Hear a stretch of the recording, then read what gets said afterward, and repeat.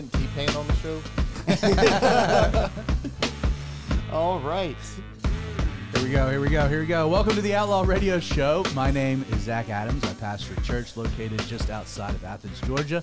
The name of the church is Calvary 316. If you're local, check us out. 10:30 is our Sunday service time. If you're not local but looking for a good Bible teaching church that you can check out online, go to calvary316.live. That is the link to our YouTube channel. And again, our service is at 10:30. You can tune in, watch online, drop us a note, leave some feedback.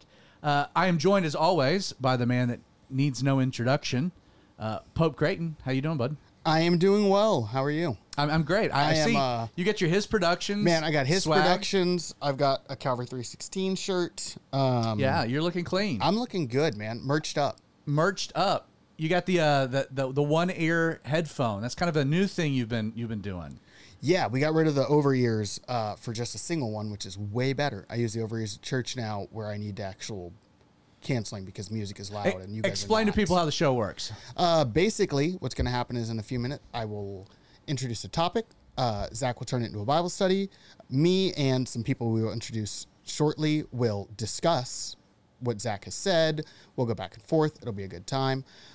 If you have questions, comments, or concerns, you can put those in the comments of either YouTube or Facebook, which I assume you're watching on. Or if you're on the podcast, you can email me at popecreighton@gmail.com with the same questions, comments, concerns. If you have something to say about the topic at hand or another episode that you want us to have, if you have a question or something that you want us to talk about. Now, we did get some criticism last week about that spiel. Because Oh, that's true.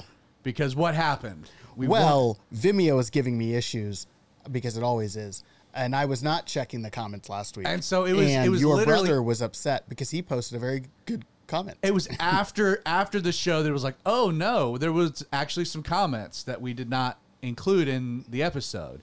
So we're going to rectify that tonight for sure. So we are monitoring both the YouTube channel, which is outlawradio.live, and we are also monitoring the Facebook page. Who's doing that? I know you're doing one of them, correct? Yes, I have YouTube. So you have YouTube. So I'm watching YouTube. And then Spice I think Daddy. I am also still watching Facebook. I'm trying. Okay. So if you're on Facebook, if you don't, sorry.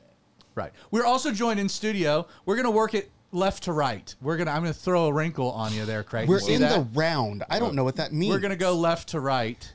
So we've got two familiar characters. We've got Spice Daddy. We got Kyle Parkin. How you guys doing? What's up? Good.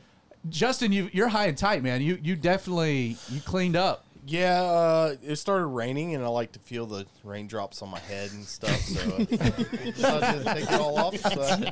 Amazing reason. That was what's funny is that's a different reason that you gave earlier. The reason you gave earlier was I woke up with bedhead, and it was like, well, time to go. Man can have multiple reasons for doing stuff. That's true. Ooh, solid. That is solid. Also joined, we've got a rookie in our midst. We've got Mr. Aaron Mott. How are you doing, buddy? Hanging in here, man. Aaron is a good friend of all of us, and he's one of the worship leaders at our church. And for tonight's topic, which Creighton will introduce in a moment, we wanted Aaron to join us for our discussion. Also, we've got Nicholas Monty. How you doing, Nick? Good. You get that stoic look, I always do, man. How's your golf game? Rough. It's right. You're getting your money's worth, right? Oh, yeah. For sure. Hitting plenty of balls. All right, Creighton. So what are we? You know what? Before we get to that, Okay, there it rant? is. no, not a rant. No, we're gonna cover some bases. So last week we talked about the Holy Spirit. We talked about how we hear the voice of the Holy Spirit, how we differentiate the Holy Spirit closing a door as opposed to having opposition from the enemy. And the way that the question was framed was interesting because we looked at two different passages where Paul is trying to go into Asia, but he's resisted by the Holy Spirit, and he has this understanding, like the Holy Spirit doesn't want him to go this direction, and he waits in Troas, and then he ends up going the opposite direction. He ends up taking the gospel to Philippi and to Europe. So Paul could sense, like, okay, the Holy Spirit is resisting me. We don't have a lot of the details there. But then, like, later on in writing to the church there in Thessalonica, I think it was the first letter to Thessalonians, Paul talks about his desire to be there in person. But he says, I'm being restricted by the enemy, by Satan. And so the question was framed and the dynamic of like how can you tell the difference between Satan stopping you as opposed to the Holy Spirit stopping you? So we spent some time, we unpacked that. We did get a question that was a good question that we were not able to include in the show. It was rephrased and sent to me personally by a Nicholas A. Who's that? Well, we'll leave last names out. Okay. You know, a Nick A. who lives in New Jersey. He'll tell him where he lives. It's a big state. It's not like I'm honing it down to anything. Oh my God. Do I Okay. think there are times where the Holy Spirit is pressing my heart and other times where it's just me or even the devil? Question mark. Yes, of course, but I think it gets very complicated to make that determination based on an outcome or results. That becomes very slippery, and that's kind of what you implied tonight a couple times. This Nicholas A. sounds like he's had a good Bible He had a great youth education in the pastor. past. The senior pastor of that church was suspect, but man, But the youth pastor was the just... youth pastor was dynamite, and the lady that ran the women's ministry was killer. We got to cover that basis too. To answer the question about just, I think the way that it's framed is like determining what it is from the hindsight of 2020 becomes slippery because maybe sometimes you don't actually get to see it, that you might not have that evidence. And again, I understand, I understand the question. I understand the sentiment. And for me, I have learned over time to try to differentiate when the Holy Spirit's leading me, when he's saying go, when he's saying stop, and then sensing when it's the enemy. Like, I think that becomes a very personal thing for each person individually. And I'm not trying to imply like there being a slippery slope where it's the same for every person. Again, when we're looking at the scripture, for whatever reason, Paul was able to determine in the book of Acts, in regards to where the gospel was to go, he was able, I think, within the hindsight of 2020, be like, hey, this was the Holy Spirit stopping us from going east and instead to go west. And that became the benefit of the hindsight because he stops in Troas. I don't know where to go. He gets a vision of the Macedonian call, and he goes to Philippi, and he's like, okay, I get it. I can see it. For whatever reason, we're not given any details in Thessalonians, that whatever was restricting him, he understood that this was the enemy. And then we also unpacked and talked about kind of the complicated nature of like, can God use the enemy for his purposes? Satan might have had the intention that was bad, but could God have been using it because he didn't want Paul to go to Thessalonica? And obviously, because God is sovereign over it all. I think that the greater point, and this is what I would want to emphasize, is there is a central component that we didn't talk about last week that I think addresses this question, and that is the idea that we are called to walk by faith.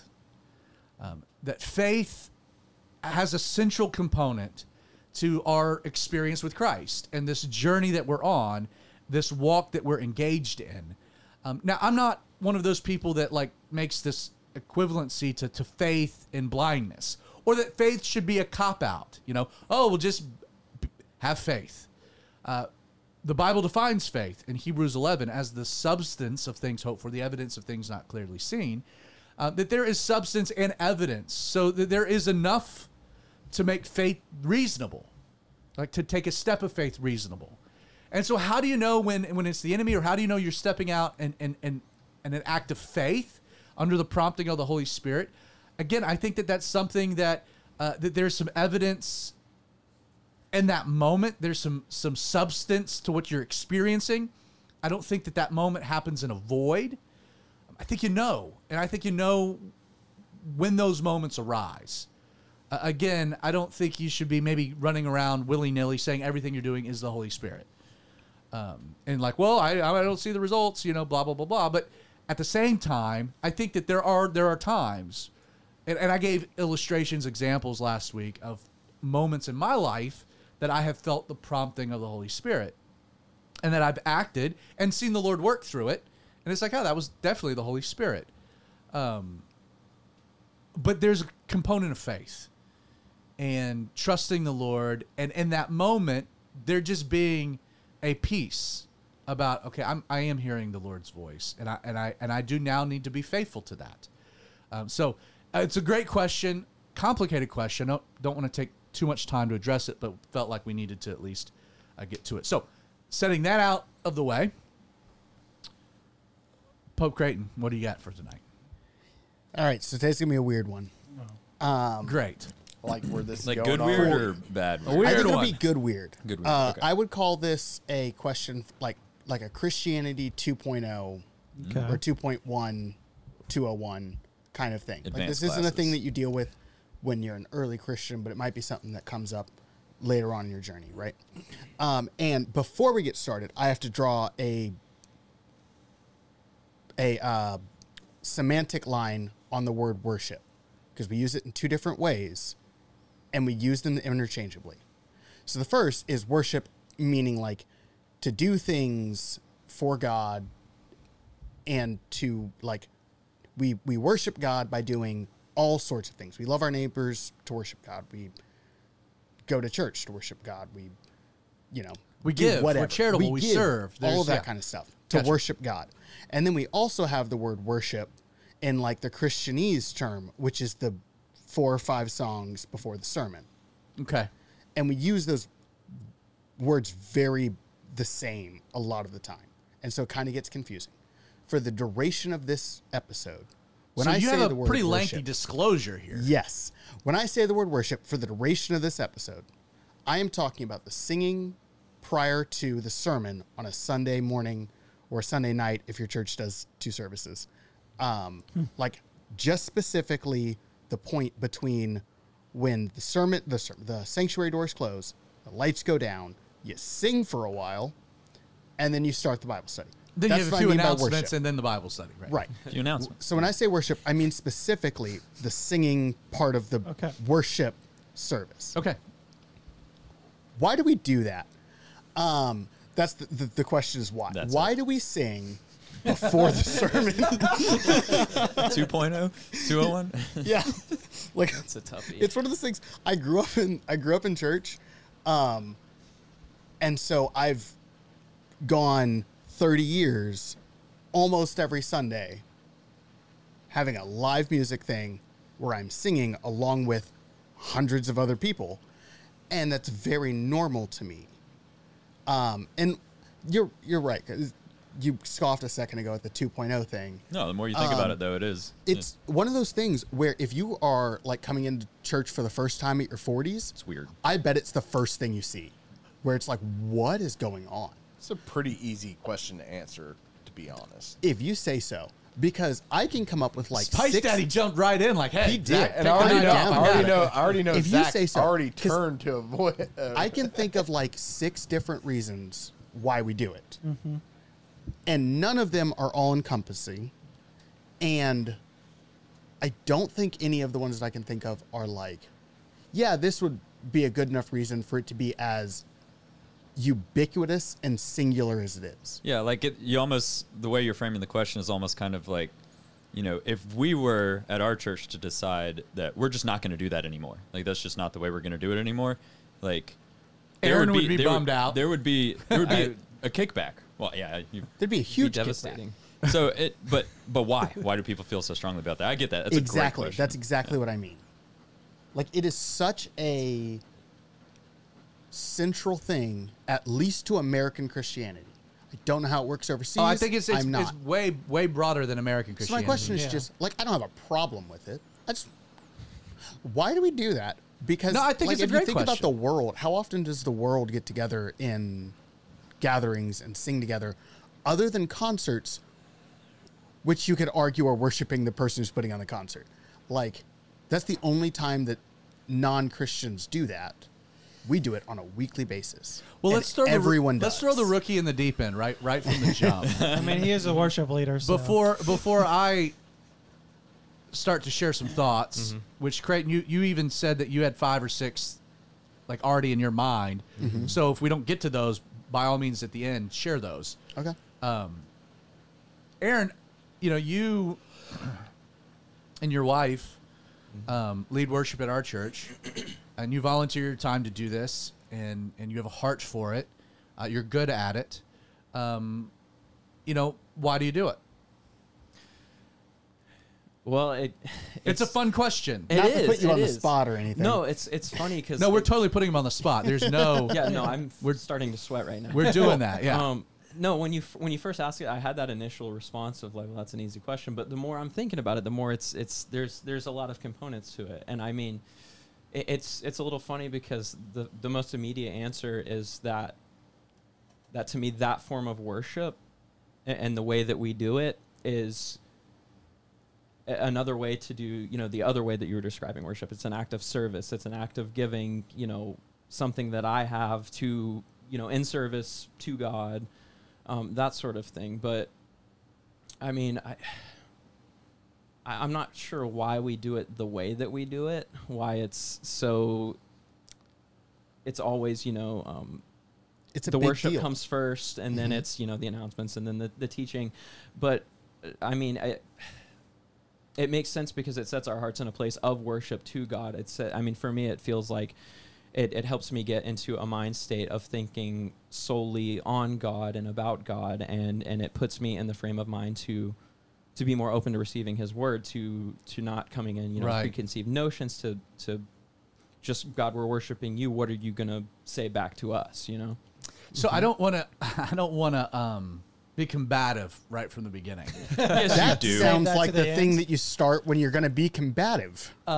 Because you added this disclaimer, but in adding your disclaimer, you really neuter the ability to answer your question, because there's a component to the answer that has to address our very elementary understanding of what worship is, and therefore then its application and emphasis in the corporate setting. I think the reason that we end up doing worship the way that we often do worship is because we don't understand what worship really is. So if I can't talk about what worship actually is, I can't actually answer your question. That makes sense? Like, there's a component where I'm not trying to be semantic, but we do Yes. have to define Okay, what God so- is actually instructing us to do. Yeah. Yes, so I totally get that. Once again, that's why in my disclaimer, I said that when I was going to use the worship, I was just talking about the singing. If you would like to discuss worship on a greater scale and then bring it back to the musical number, Oh, for sure. then I'm cool. I'm using I would the like wrong to language actually. for a lot of this. I think if that's how you want to go about it, that's cool. I think the I just wanted important- to be certain that we I were got you, going to I be got you. like, why are we like? I didn't want to say like, why do we worship? And then you'd be like, what else would you do for God? Like, No. I'd only do that to just bug you. okay, No, the reason for the disclaimer. Here In we are, fact, boys. I'd like to actually take this one step further, which is going to infuriate you. Like, Great. I'd like to divorce immediately the notion of worship and sing along to start with. Like, I'd like to separate that immediately, because I think that becomes a lot of the problem when it comes to worship. And then the way in which we worship, even within the corporate setting, is that we have, and this is the problem, we have completely tied together the idea of worship and singing. And I think the very first place you have to start is to separate singing and worship. Now, I'm is there absolutely down with that. is there a component of worship that results in singing? 100%. We'll get to that. But right from the beginning, we have to detach the two in order to really understand what it is that God is calling us to do, why we do this, and then apply it within the corporate setting in an angle where it makes more sense and it's placed appropriately. I think we can all say that I think the worship portion of a traditional American service, I would even go, good grief, I'd say a Cuban service. And if you've traveled, or, and Justin can speak to this, because as we all know, he's well traveled. But so I think sometimes like the overemphasis of the sing along / worship thing within a Sunday service, that is not uniquely American. You find the overemphasis of that cross culture. In fact, you go to Cuba, the church service is like 20 minutes of preaching and an hour and 40 minutes of Zumba worship, That's how it is in Central Florida too. which is like just wild. this craziest. It's a cool thing. Like, I'm not knocking it, but it's a different thing. And you can look at various cultures, and there is an emphasis to this. Now, I think we can say, and we'll speak, and we'll kind of take this context more into the American experience. I do think that there is an overemphasis of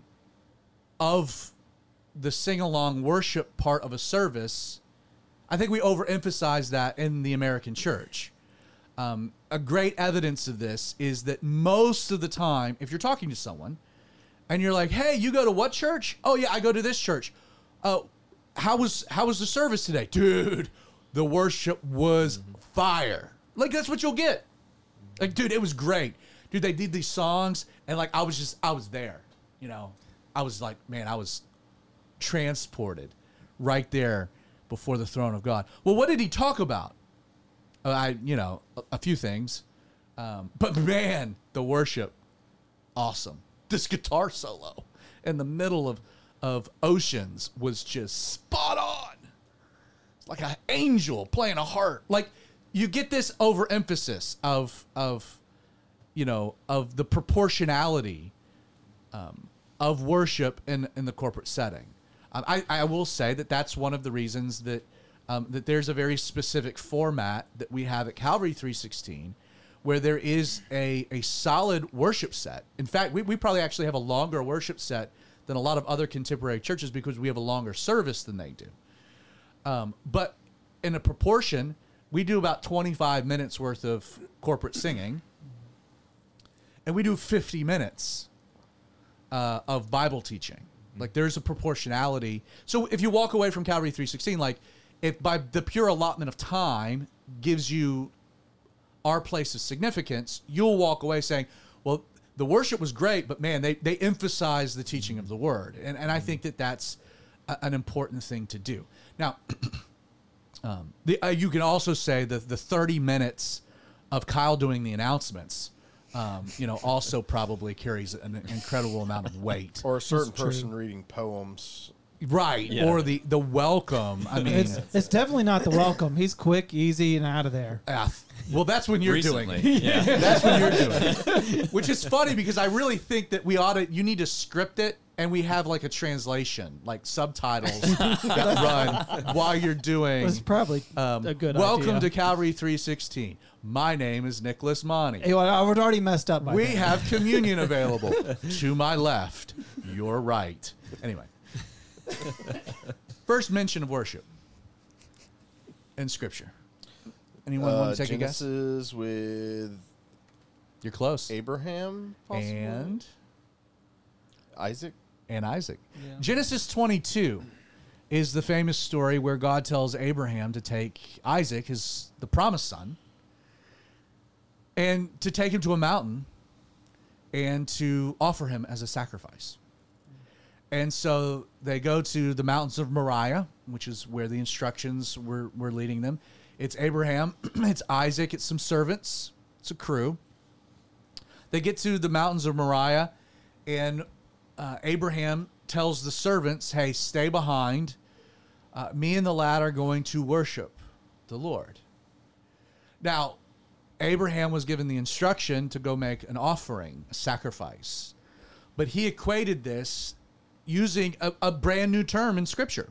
Again, we're 22 chapters in. A lot of story, a lot of history. The first time we have shakah, we have worship, the Hebrew word to attribute worth, to prostrate oneself, to uplift, is in this context of Abraham offering to God the most important thing in his life. And we're told in Hebrews that Abraham did this, because again, he says, the lad and I will come back. We're going to go worship, we'll come back. That Abraham went knowing that even if he offered Isaac, that God would raise him from the dead. Like, he has this total confidence and faith in God. He's acting out of obedience. And he sees this sacrifice that he's going to offer as an act of worship, that he is honoring and he's uplifting, exalting God. Now, when you get into now the Old Testament context, and you get into, the powwow at Sinai, God giving the instructions of how he's to be approached, his position within the nation, the order of which he and mankind are going to interact, right? He establishes the tabernacle of meeting, places it in the center of the camp, and he takes one of the tribes, the tribe of Levi, the descendants of Aaron, and he says, you guys, your job is to serve me. Your job is to facilitate this interaction between man and myself. And a priest, in that context, is the representative of humanity before God. A prophet would function as the mouthpiece of God to humanity. The king would be a human representative carrying forth God's authority over mankind. We have the role of the prophet, the priest, and the king within within the old covenant, within the nation, the national identity. But the priest's job was to facilitate what we would call the worship of God. Sacrifice and offering, the Lord would say, I don't desire but a contrite heart. That the process by which the people were to approach God through the sacrificial system, through the priests, was to be an act of worship.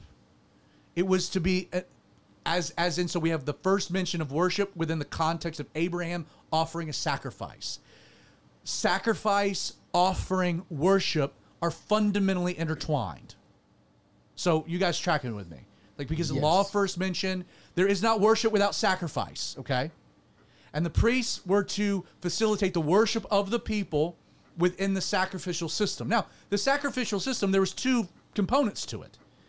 And you can go back to Leviticus. The first and the primary were the atonement offerings, the blood offerings, the offerings of sacrifice for sin.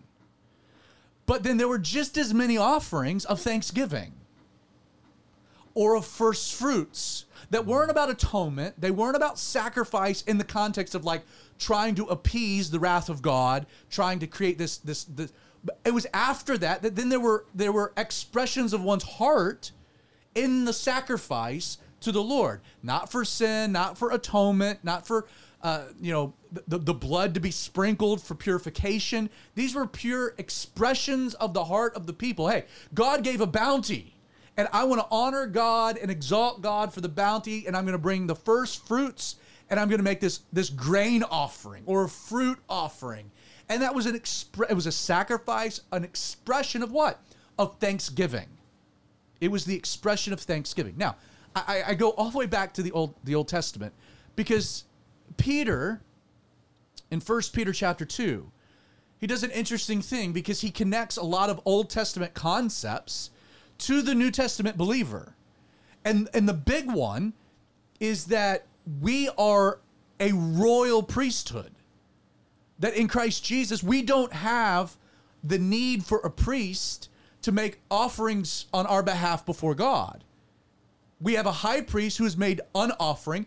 We have no application for sacrifice for atonement. Jesus did that as the high priest. So when we're talking about we're a high priest, a priesthood of believers, we have this role within the old covenant model where we're approaching God through sacrifice, but the sacrifice for atonement, no.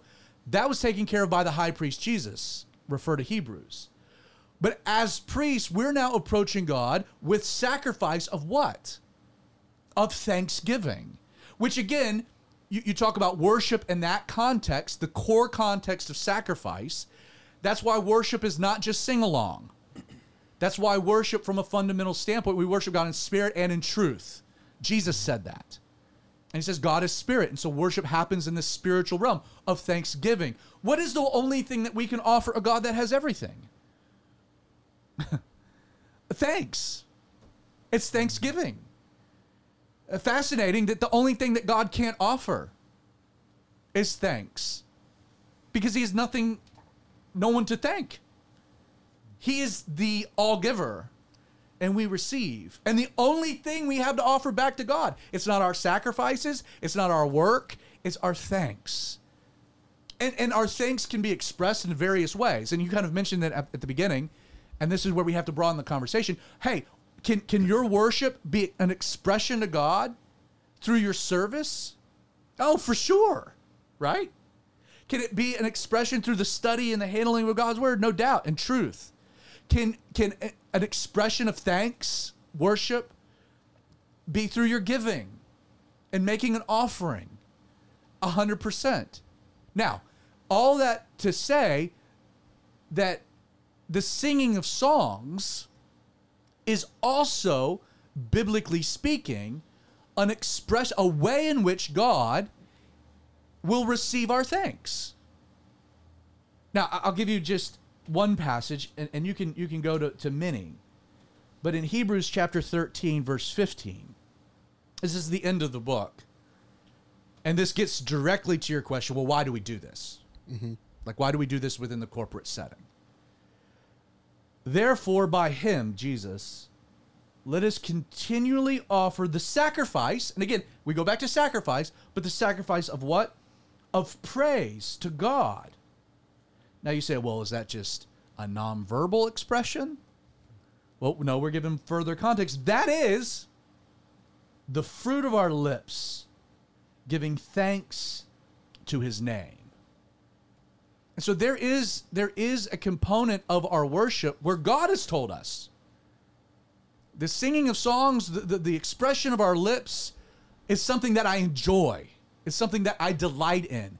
It is an expression of our thanks. Now what's crazy about it is in the process of that, does God need our praise? Does God need our thanks? Does God need anything?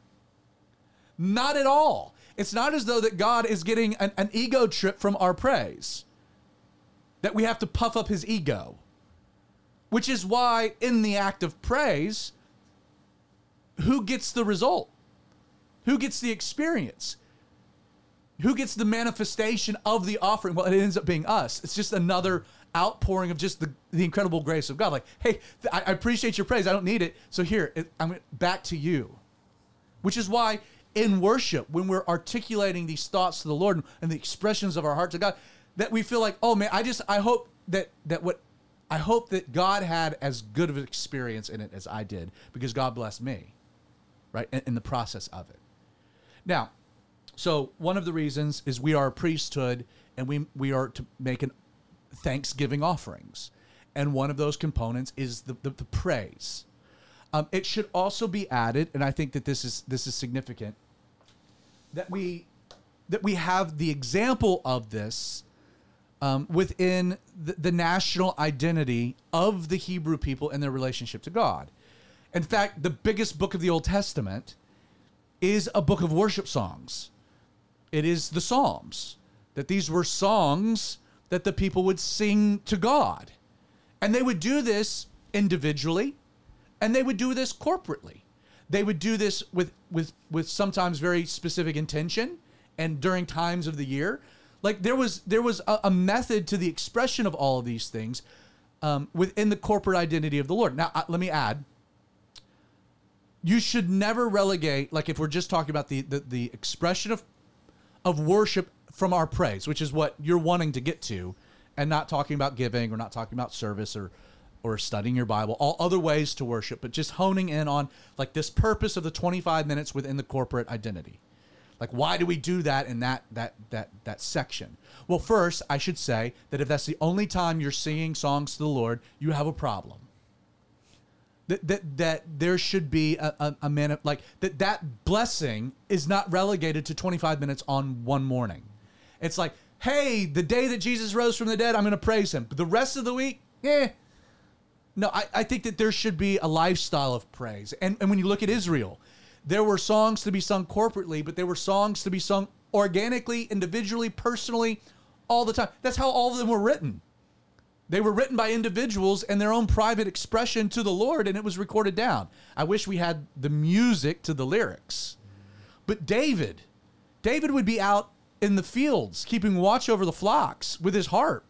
It's how so many of these, writing about the Good Shepherd and playing on all these imagery, the imagery of what he was doing practically. And it was an individual expression, but then it carried over to the corporate identity of the children of Israel, which is why in regards to the Sabbath service, and again, the Sabbath service within the synagogue setup, that's a non-biblical thing that was developed during the Babylonian exile, where they could not come to the temple.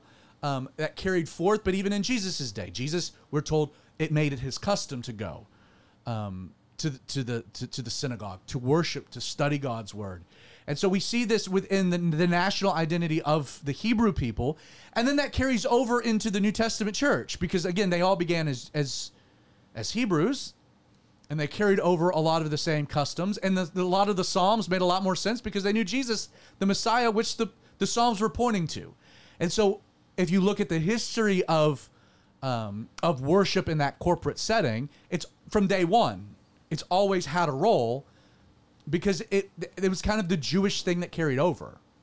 And I think that there was validity to that. Now, and again, we don't have any examples in, one of the things that you'll run across a lot in the Old Testament is you'll run into songs like Deborah in Judges does this amazing thing. God uses her. And then what happens? There's a chapter of the Song of Deborah.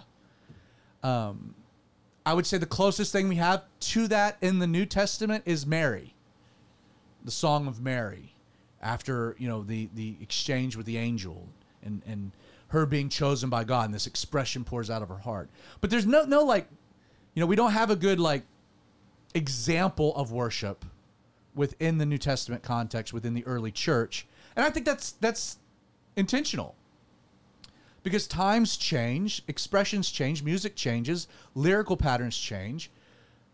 And yet, let's say that we do have truth established in the Word to give us an indication of appropriate songs. I don't think all worship songs within the corporate setting have to be aimed at God. That's a bold statement. Well, we can look at that from an Old Testament context. Now, again, I think the majority of the time within the corporate setting, and we do this at Calvary 316, hey, the worship team, they're not performing for an audience. That's the congregation. No, the audience is God, and the congregation is performing for an audience of one, and the worship team exists to help facilitate the actual performance, that being everyone. Like, we're doing this together, and that is all aimed at God. And we filter all of our worship songs within that kind of that framework of we're articulating an expression. But if we're going back to the Psalms, there are 7 different types of psalms that the people would sing and that God would delight in, and a lot of them aren't directed at God. I'll very quickly run through the 7 different types of songs that you'll find in Psalms. First, you have Psalms of praise, which is probably the easiest one. These are songs that focus on God, the person of God. They exalt him based on the reality of his character and his divine attributes. Psalms 33, Psalms 103, Psalms 139, just to give you a couple examples of those types, psalms of praise. God for who you are. And you can see that application in our modern context, right? The songs that we sing, where we're uplifting his identity. Like, they're about not even so much what he's done, but just who he is, right? You have psalms of reflection. These are psalms that are historical in nature, and they review God's dealings with his people and continued faithfulness. These are songs that look back into past victories, things that God did in the past to help with our faith moving forward. Psalm 68, 78, 105, 106, Psalms of reflection. Psalms of a personal relationship. Songs that explore that relationship that one has with God and his children. Psalms 8, 16, 20, 23, 55. Psalms of vindication, which I think we should have way more of in the modern church. These are a call upon the righteous judgment of God to intervene on behalf of his children and destroy the wicked. Psalms of vindication. Not too many modern worship songs saying, God, knock the teeth out of my enemies. we should write some. Get on it, Aaron. I'm a big fan of I'm liking it. Psalms of Vindication. Psalms 35, 69, 109, 137. Psalms of Repentance. These are psalms that intend to communicate a sinner's emotions of sorrow. Again, the most famous of this would be like Psalms 51, David, a psalm of repentance after being called on the carpet with Bathsheba, but expressing repentance and contrition, remorse over failure and sin. Psalm 6, 32, 102, 130, in addition to 51. Psalms of Salvation, number 6. These are messianic. They reference the coming Savior who would descend from David. Psalm 2, 8, 16, 22, 40, 45, 69, 72. Again, we don't have those in the expectation, but they can look back to the work of Jesus. Psalms of Celebration were psalms that were more formal, and they were used at specific times. The Hallel Psalms, the Psalms of Ascent, to commemorate marks of celebration. When they would come up to the Jews, they were worshiping God. So my point is like, not every expression of worship, I think some of the best worship songs, the Bible, yes, that's the book for me. I stand alone on the word of God, the Bible. Is that a worship song? Yeah. I mean, it fits within a pattern. Father Abraham had many sons, and many sons had Father Abraham. I am one of them, so are you. So let's just praise the Lord. Right arm, Father, and it's corporate. But what are we saying? We're sons of Abraham. I'm one of them. You're one of them. We might look different. We might be different. Joshua in the Battle of Jericho. You're picking kids songs from the 80s, man. None of us were alive then, except for Yes. Justin. He was in China. These are all songs we do with the kids at Calvary 316. But what are they designed to do? They're designed to teach Bible stories and to communicate Bible truth. I think that there are, the Old Rugged Cross, a great hymn. The Old Solid. Rugged Cross, dun, dun, dun, dun, dun, dun. Is it directed to God? I'll remember the old rugged cross, symbol of suffering and shame. It's not to God at all. Not really, no. It's not at all. Now, it's a great song, and it's great to sing at like Good Friday, a Good Friday service or an Easter service. Why? Because that the song helps my heart, my soul, and my mind reflect on what Jesus has done for me. And does that have a role in the corporate setting? Sure. Now, I think the majority of songs within the corporate setting should be aimed at the Lord. But to have songs of expression of truth, things that corporately we're going to, as a group, reflect on, to think about. Again, you go through the Psalms and you have tons of examples of that. And I think, again, that's a reflection. Again, we look at the modern, one of the biggest problems I have with modern Christian music or worship music is how little it engages one's brain and how it's designed to evoke emotion. Does worship evoke emotion? It should. But I think that that there's a connection to one's mind that also, like, again, spirit and truth. I want to think. We introduced that song, Send Me, a Bethel song, right? This past Sunday. When I sent it to you, what did I tell you in advance? I was like, hey, be careful about this one, right? It's a dangerous one. It's a dangerous song because you got to think about it. There's an old song, a 90s song, Holy Fire. Remember Holy Fire? Holy fire, burn away my desire for anything that is not of you, but is of me. That's a dangerous song. Mm-hmm. Like, what are you at? Think about what you're asking. Or I surrender all. I surrender all. Do you? You should be careful singing it if you're not. We have to think and reflect. Again, looking at the Psalms as a pattern. We could express ourselves to God in all kinds of ways. Again, you look at a wicked culture, it's like, Lord God, strike them dead. And if not, send me to them. We don't have those songs of vindication. Maybe we should. But we should, right. Years ago, when I was doing a series, and I'm pulling these notes from this PDF. I taught all 150 Psalms in 35 minutes. In the 66. So Oh my gosh. I covered, is that what you have on your computer Yeah. right now is the 66? yeah, I covered the entire book. And what I did is when we went through the 7, I had a good friend of mine, Casey, who was doing worship at the time.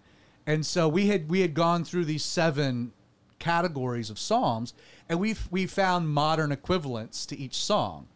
And so I would get done explaining the Psalm, and then Casey would do a verse and a chorus as an example of that type of a song. Well, we got to Vindication, and there isn't one. So we wrote like this totally crazy verse and chorus of God striking down our enemies.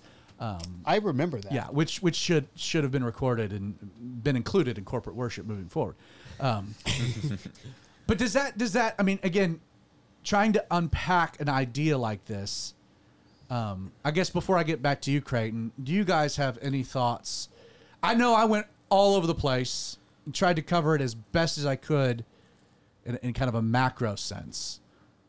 What are your thoughts? Yeah, I mean, something I can say on it. You know, you touched a little bit on like the emotional side of it, and like that's too much of the focus is like what you're getting out of it, and it should be more focused on what's happening with God. But I also think that, you know, God created music, created instruments, created people with those kind of talents for a reason. And even if you look through the Psalms, like I just kind of flipped through a couple here on my phone, like there's a lot of them that mention that they are intended to be sang with an 8-stringed harp or with other stringed instruments. Like it's supposed to be played 100%. with instruments, and that emotion is supposed to be there. God created it to help facilitate that so that you do have Amen. an understanding of like, you know, the gravity of what you're saying and what, you know, what you're asking for or what you're praising them for. There's within Christianity, you find, man, there's everything ends up being on a pendulum, and it swings to one extreme to the other. Like again, Arminianism and Calvinism is like you just got these two extremes, and like where's a sinner?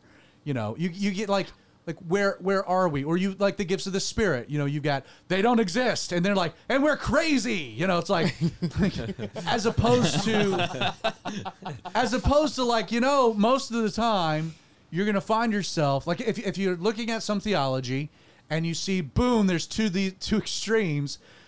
The truth is probably right there somewhere in the middle. In between. Yeah. And I think in regards to the emotive angle of worship, you know, you look at some craziness within modern American worship music, where there's no preaching of the word, and it's purely emotional. Like the purpose of the Sunday service is an emotional high. Mm-hmm.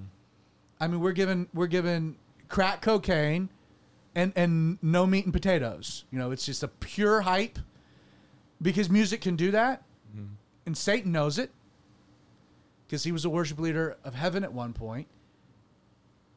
So we go from we see like this extreme, but what ends up happening is like we flow back to like, well, we strip all of the emotion out of it, and we're only going to play hymns, and the author has to be dead, and that's the only way that we can trust it. And it's all about my has to be dead. It's all about my brain, and it's nothing about my emotions. And I want to remove the emotion out. It's an extreme, which is also not healthy within the corporate environment. An overemphasis of emotional over truth is you're a ship on the sea with no anchor, and that's a dangerous boat to be in. But if you're also a boat where the anchor is just dropped hard, you're a boat that's not going to go anywhere. And there has to be this play between the wind blowing the sails and the anchor being pulled and lowered when it's appropriate. Again, this center place. Side note, you know David Guzik's commentaries? He has a rule that he does not quote anyone that is alive. Does he really? You have to be dead for him to quote you in one of his commentaries. I just learned this recently. That's his rule. You have to be dead. Because it's the only way that you can he doesn't want to quote someone that seems like they're a good guy. And then find out later. Find out they're Ravi Zacharias. And then you're like, you got to go and try to expunge all of the quotes from Ravi Zacharias or whoever. So, further thoughts? Yeah, before I say mine, any comments? Because I don't want to dismiss any of those. Good call. Yeah. I got a comment from my friend Daniel that was texted to me. Okay. That was about the comment that I made very early on about how going to a concert is very similar in theme to worship, the singing worship at a church. And he expounded on that a bit about how it's about, and he actually said that you're not worshiping the singer or the band, you're worshiping the idea or thought, the song that person had. Same thing with worshiping God, which I think is a very interesting conversation that we might have later about idolatry. But I don't have anything from Facebook and Vimeo Facebook and YouTube because Vimeo is acting weird. Sorry if you're having issues. But let me jump on Daniel's thought, because, and again, I think this is what, at least for Calvary 316, and kind of where we land on our approach to worship in this sense. Like, you can absolutely artificially create an experience for people. Mm-hmm. And when you do that, it could be real or not. You have no way of knowing. Like, it is very easy with gifted musicians, with lighting and the technology that can be added in to create an experience for people. The problem is it real or not? Because you created it. And so for us, there's this balancing act of like, we have modern music, we do modern songs, but we want to just try to be as genuine and authentic and not play the game. I got a good friend of mine who leads worship for a church. And it is packaged into the sauce, like it's cooked into the sauce, that there's a certain point in the pastor's sermon where the band comes back in and they are absolutely playing minor chords intentionally to evoke an environment and motive coming behind what the preacher's saying. And it's a total, again, I hate that type of thing. It's fake. It's playing on, like you're faking something. And like, if what that pastor has to say doesn't have the Holy Spirit behind it, I don't need any music, because it shouldn't need it. And sometimes you got to have it with the Spirit, and you can't fake it. You can't conjure it. Again, that's where we went. You go back to youth camp. I did youth camps. I would tell everybody, like, the first night, I said, listen, I can absolutely make Friday night the cry night. I can structure this whole camp where by Friday night you guys are tired. You've had your meltdown Thursday. You've been at each other's throats. And I'm going to do a Bible study, and we're going to do this thing, and you guys are going to cry, and there's going to be a lot of restoration, and everybody's going to go home feeling real good. I can totally do that. I'm good enough as a speaker to pull that off. But we're not going to do that because it's fake. And it's flimsy, and it's a high. Youth camp junkies get enough to make the buzz last. Famous song from Ursu. So that's where you go into, I think, Calvary 316.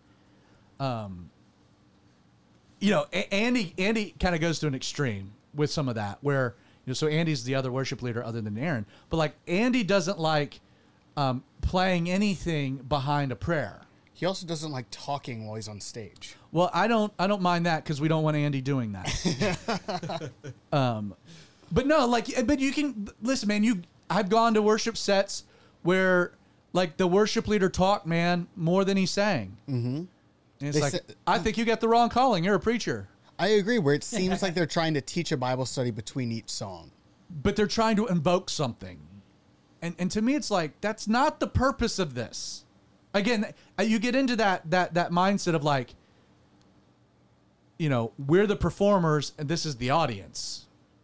And God's here to help the performers create an experience for the audience, as opposed to the inverse, where it all gets rotated. We're like, hey, as a worship team, we're just here to help you, the performers, the congregation, do something that pleases God. And if there's something that comes back from that, awesome. but that's not our purpose. So the smoke machines are too much? Well, but okay. Yes and no. Yes and no.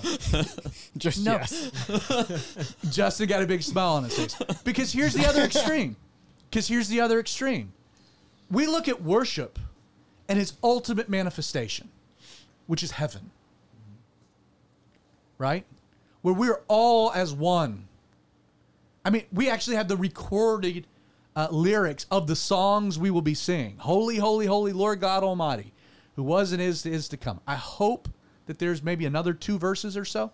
We just got the opening stanza. And what is it accompanied by?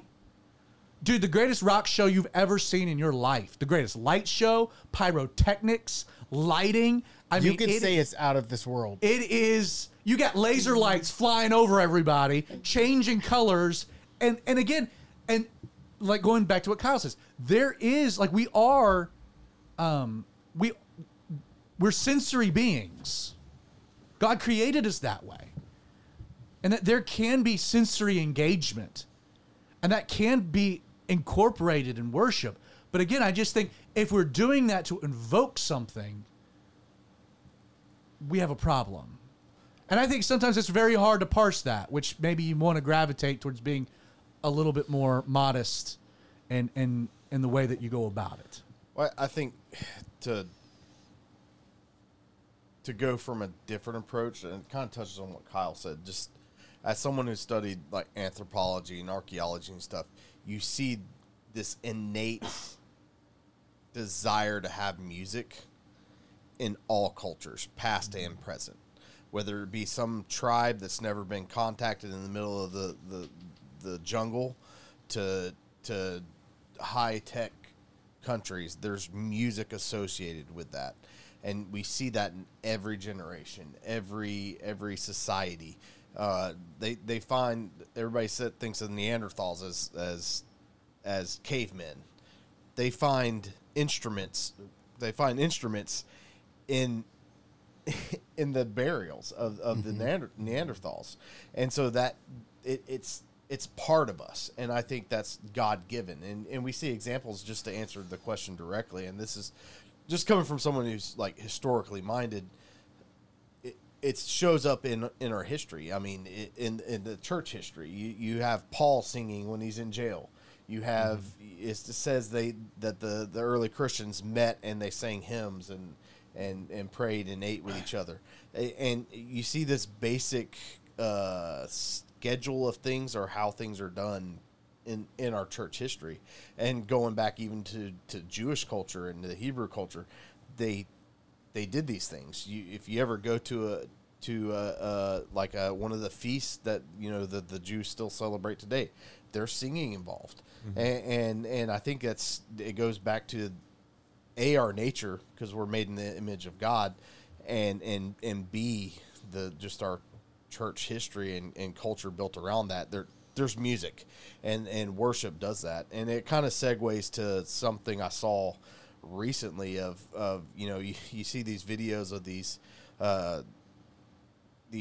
churches that go crazy, start speaking in tongues and shaking and running around, and this documentary compared them to these tribes that do basically the same thing, where they start doing mumblings and dancing around, and I think Also known as rap music. right, Bruh. but you see what I'm saying is it's like the same kind of. And I think what separates Christianity and the church is our focus is not on those around us when we are worshiping through singing. It's focused on God, and when we take from that focus from onto us and away from God, then we might as well be worshiping the demons that the other people cultures. I mean, do. worship of self is Right, the ultimate idolatry. but I mean the other cult, and that was the main takeaway from this documentary I saw, was like they're just worshiping demons. They're doing the same thing. They're the exact same kind of feel and stuff like that. So when you start getting that overly emotional stuff where the focus becomes on you and not towards God, then you're doing the same thing as the the other people. Aaron, you got any thoughts? You and Nick, you guys want to jump in here? Just a little bit more on that, like on the emotions and everything. I think kind of what you were saying really sums it up in that it's like the emotions. There's a balance in the middle there, but it's where they're directed. It's where are they coming from? What is their purpose? Are you overwhelmed with emotion because you are overcome with thankfulness for God, because you are, your worship, it's an expression of love or whatever? Or is it, as a lot of modern songs and modern churches can be, it's what has God done for me? How has God affected me? What does this look like for me? It's like, me-centered. Me-centered. And it's misdirected emotion. It's, I don't know. No, I'm with you 100%. So what I thought about is Creighton framed the question of like why we do it before a sermon and stuff. So my answer with that would be to like stir something in us. Like music, there's been studies that music causes dopamine to happen in the brain to make happiness and stuff. So music causes you, like you say, you can make people cry with music. An eargasm. Anything. It's just like that commercial with all the dogs dying in the shelter. If that was just a silent commercial instead of "Your arms of an angel," Sarah I'll fly McLachlan. away, you wouldn't be sad. You wouldn't feel anything. It'd just or be the like, Holocaust it'd be survivor like, commercials. why are those dogs? It's like there's song causes feeling, and I think that's one of the reasons that we do it before a service. That's why probably it started before a service, is to get the heart maybe set in the right place, and then maybe throughout time it's gone stretched too far.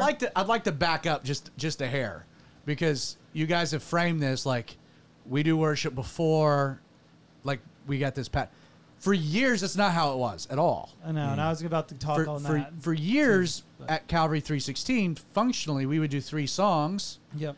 Then we would have the Bible study, and then we'd have worship that would prepare our hearts for the teaching of God's word, and then we'd have a little bit of worship at the end as a response to the things that God has said. So, and again, I think that there's not a blueprint of this is how you have to do it. Sometimes it's just the functional, the way that a service functions. For a while, I was the one playing guitar, and we'd have people sing. It's very hard to do some worship songs and then preach and then get back to trying to do some worship songs. But now that isn't a dynamic anymore. That might be something that we consider throwing a change up every once in a while, where you have some response worship at the end. That's what I was going to say at the end of that. It's like, instead of getting music to prepare your heart to study God and stuff, why not study God to get your heart set on to worship Him? Yeah, there you go. Well, you need the first song to be the song that lets everybody that shows up late get to their seats. That's why we have Kyle doing announcements. You need some worship at the beginning, so that like if you just started with the Bible study, a good 30 to 40% of your congregation is going to miss the first 5 to 10 minutes of the Bible study, which is true. That's, again, there was a at the church that I came out of, like literally the first worship song was designed as the throwaway song.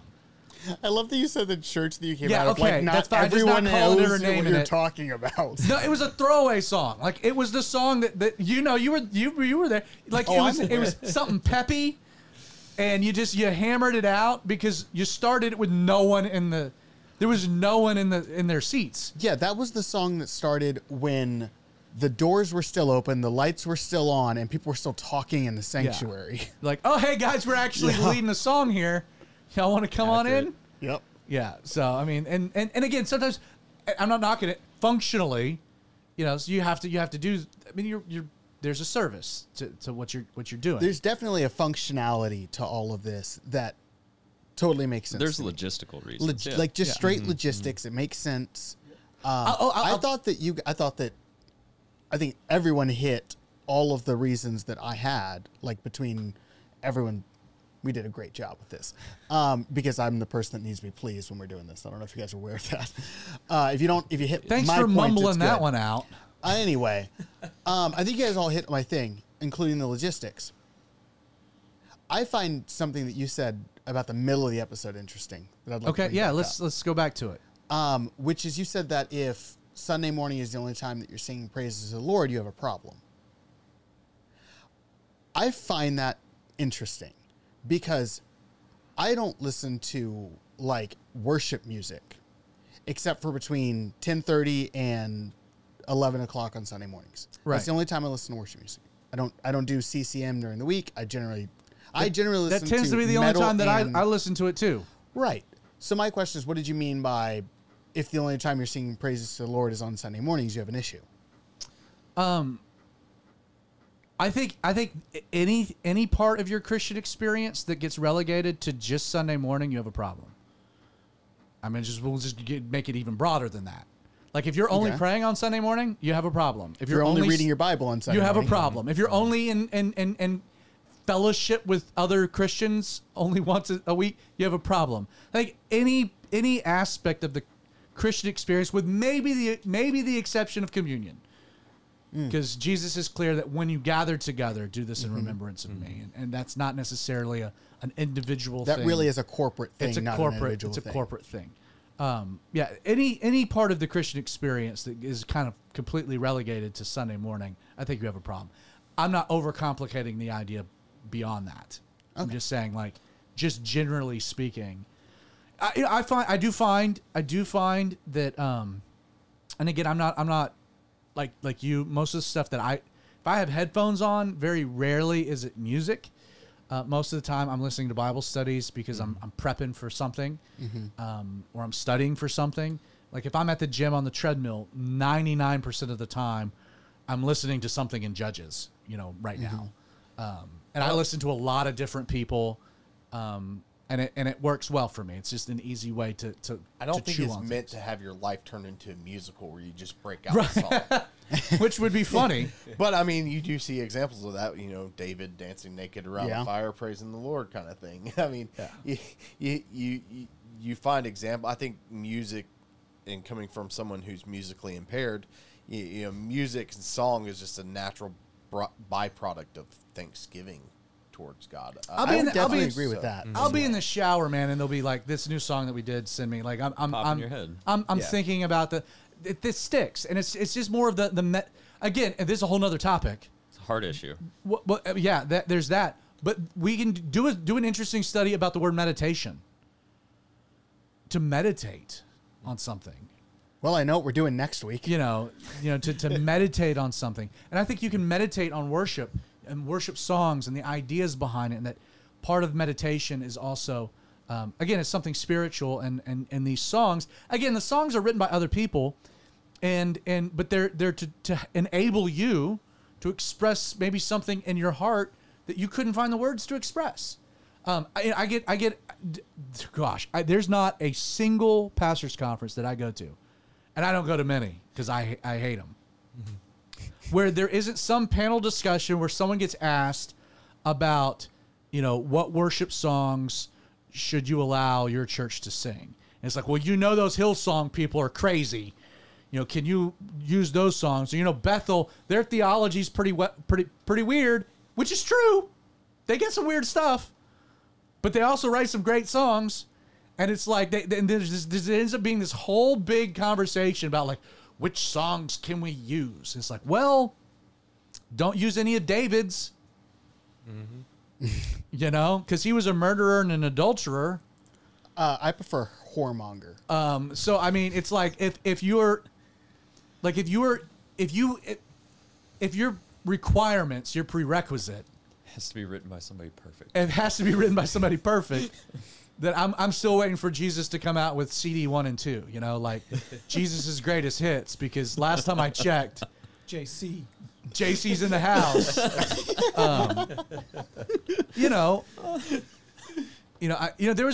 There's been when Chad and I were doing a lot of worship, there was a song that we did. It was called 40. And it was Psalms 40, but it's the last song on Joshua Tree from U2. I waited patiently for the Lord. He inclined and heard my cry. Brought me up out of the pit, out of the miry That clay. song's from U2. And I will sing a new song. Well, there's only 2 verses that U2 did. I took the rest of the psalm and wrote 2 more verses out of it. So it's Bono and Zach is really it was collaboration. An original. As original. That's news to me.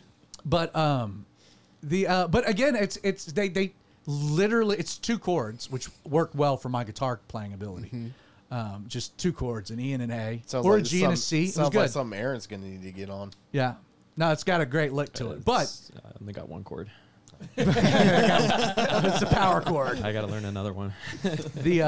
But again, I mean, it was scripture, but you two did it. And I don't exactly know where Bono stands with his theology, but it's like, does that matter? And to me, it's the one conversation that drives me nuts. I think Bethel, they got there's some wing nuts in Bethel. Whack. There's some really weird stuff in Bethel. Those guys know how to write a worship song, man. I mean, and what they've been doing as of late, it's like, yeah, Listen, I know Phil Wickham personally. He's a weird dude. Is Phil Wickham at Bethel? No, Oh. no. I'm I don't sorry. know. I don't know where. I mean, he was The way that you phrased that, I I'm thought just that you saying, were like, saying okay. that Phil Wickham was at Bethel writing worship No, music. I apologize. added a thought between thoughts. Yeah, it you was didn't give us a heads up about. you can that. only play Calvary Chapel songs. Well, I mean, who's doing those these days? Well, I think it kind of goes back to what we've talked Write a about. in good the song, past. we'll do it. If you know your Bible and you're in your Word, you can test the theology of these worship songs against the Bible and find out pretty quickly if what they're saying is, for lack of a better term, kosher or not kosher. For sure. I agree. Nick, did you have a final thought? No. I once heard it described as being able to eat the meat and spit the bones out. In terms of being able to look through what you're presented with, remove the stuff that is detrimental, and then keep the stuff that is wonderful and sounds great coming out of an You amp. don't let little kids eat chicken wings. I don't plan on having little kids, so I won't have But that you problem. don't, because they don't know how to eat the meat and spit out the bones. If I ever have kids, they're eating chicken wings. Any final thoughts? We got to bounce. You guys good? Good. Great episode, Creighton. I thought good. Any final comments? Anybody drop anything on the I don't have interwebs? any more because Vimeo is on its last leg. We're probably not going to be on Vimeo next week. No, this is a great episode. It's never gone the way that I wanted it to, but it's always gone well. So, Good. yeah. That works. Count All us right. out, bud. I'm going to hit some music. Thank you so much for watching the Outlaw Radio Show. This is the recording of a podcast. The podcast gets released on Thursdays. You're watching the live stream of the production of that podcast. If you're listening to the podcast, so you download it through Apple, Google, or Spotify, join us Wednesday nights. We live stream. OutlawRadio.live is our YouTube channel. Facebook.com/the Radio Outlaw is our Facebook page. We stream to both platforms. So if you're watching, check out the podcast. If you're listening, check out the live stream. Programming note, we have one more Wednesday night. We'll be rocking and rolling next Wednesday, 8 o'clock. But then we'll be taking the month of July off. And so just a bit of a programming note. God bless. Have a wonderful week. See you guys next Wednesday.